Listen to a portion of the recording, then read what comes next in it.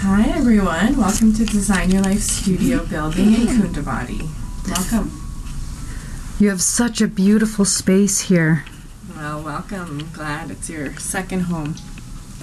So our clients that come in, we like them to feel like it's like a second home. They can come in here, they can relax, take a load off their mind, take a load off their heart, and most importantly, take that pressure and the baggage off their body. So when did you first find your spiritual self in order to help others? Ooh, that might be a question to sit down for. So I had my own health issues probably about 10 years ago now. And I was running from appointment to appointment. I was running to different physio appointments, doctors, massages, psychologists, Reiki, and all these different appointments just to get better. Nobody directed me. I was trying everything. So I had over 9 car accidents in my time. So I'm only 35 years old. And the last car accident wasn't a major one, but it was one that really did take me out. So that's how I got started, is on my own healing journey, so that I could feel better. How is your healing journey going? How are you feeling? I'm feeling good, and it's funny because everyone probably thinks I'm in perfect tip-top shape. But the thing about the body is the body is constantly spiraling back to old things that we aren't quite expressed yet. So that's why Kundavati is beautiful, because Kunda actually means spiral. So your spiral body. So I spiraled back. So what happened is I actually hurt my knee 3 weeks ago. So my knee was a sports injury 10 years ago, and it gave me trouble on and on and on and off and on and off and on and off, and I just thought it was a sports injury. I started listening to it a little deeper. I started to paying attention to the words, the thoughts, the emotions, the physicality of it, and the energy parts of things, and it started to connect things with my brothers. So my brothers had a lot of issues, and when they're in trouble, my knee acts up. So I have no idea why those two are connected, but I do know now. So this is the right side of my body. So the right side of my body holds all my masculine energies.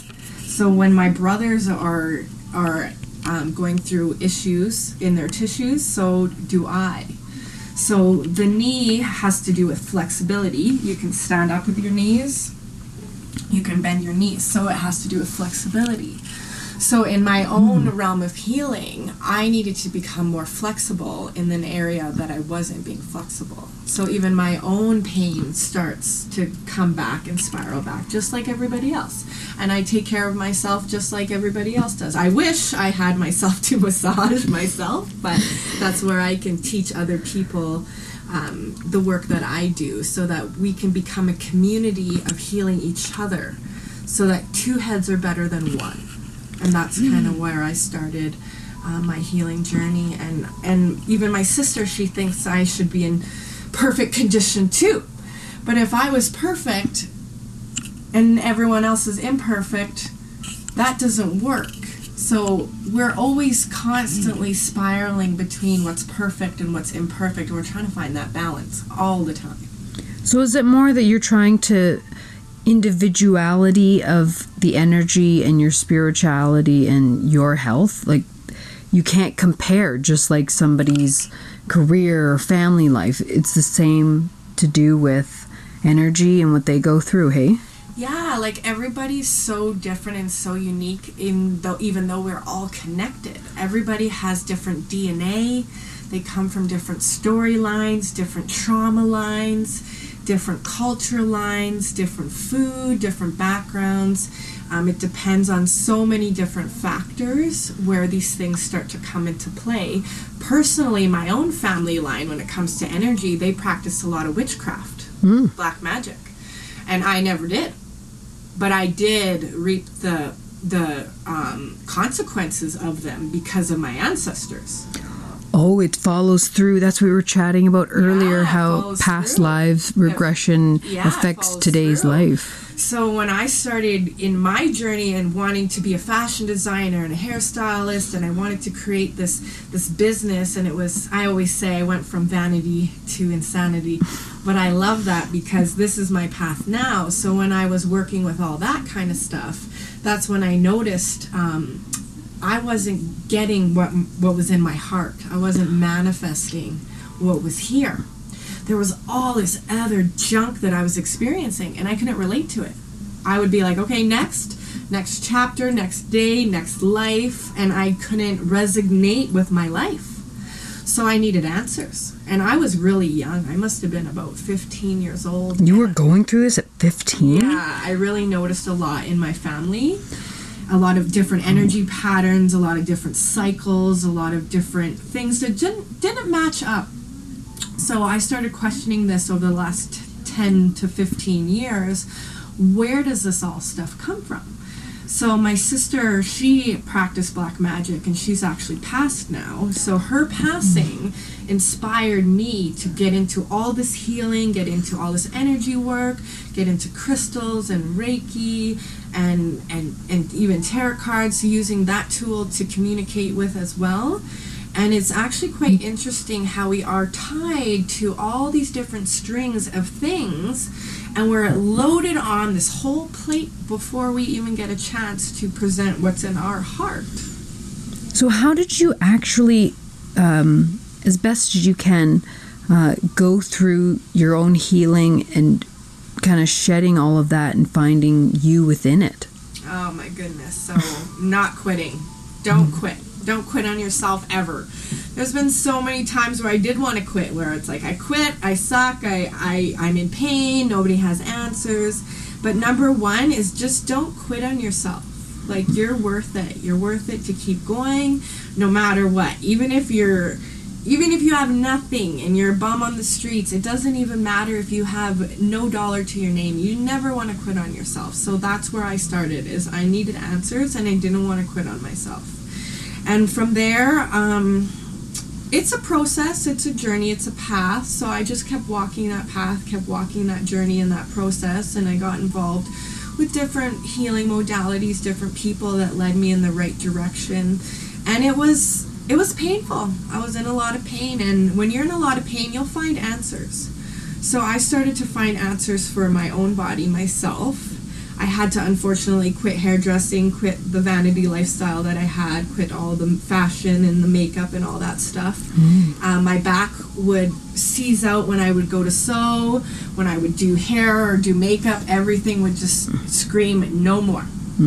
So then I started listening, and I started getting involved in touching people in a healing sense. And my friends, I started with my friends. So my friends are like, Rebecca, you're really good at this. And I used to be a body painter. And it was funny because you're doing art outside the body. Now I feel like I'm doing art from within the body. So I can teach people how to work within their body to get out different weeds, different, I call it Jumanji. So we start with Jumanji. We start with all these weeds here. And you're starting to clean that out. So I can teach people how to create the beauty within instead of this outside realm of it looks beautiful, but then we all starting to feel not so beautiful. We're starting to feel the imperfections of our world. That is such a big thing, is everybody, no matter if they're a huge celebrity, there is that insecurity within themselves to change them physically. And I feel like it should be inside first, but there's not enough people that talk about what you do and really get into saying, listen, it's from the inside. How do you think that people's mindset could be changed in realizing that to work on the inside first? Yeah, that's a great question, Jill. So today I had a client who kept insisting that her pinched nerve came from work. Absolutely, that's where it started and that's what happened. But that's not the root cause. That's not the root problem. So dealing with other issues, she was complaining about the lower back. So the lower back harnesses energy of victimization, helplessness. So over the last almost 10 to 15 years of my training and my study and my practice and pure observation working with clients, I notice a lot of the stuff coming from communication. Our word. What is our word saying? So how can I present this to people is just education, sharing them with their own body.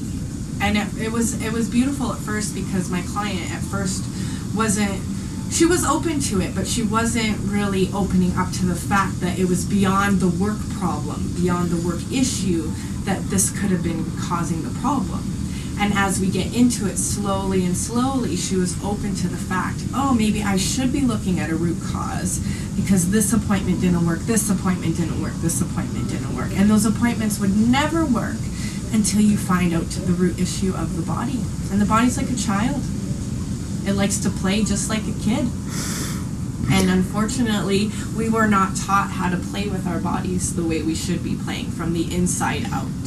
You're exactly right. We learn in school, to be in gym class and run and this kind of thing. But I do not see at all any schooling beyond like high school that you have to get into by yourself. So it's a great opportunity for people to listen and learn from you, to realize there is more, and we all know that. There is more to life than just the physicality of what we have going on. And you've talked about your past lives affecting your daily life. How is that described to somebody who's very new at hearing about that? That's an exciting question. So past lives has been something that I've always been infatuated with, because I have a lot of complication in my own system and trying to figure out, how can I manifest my heart into this world? How can I really bring what is here out here and experience that? That's why we're here. And when I started to work with the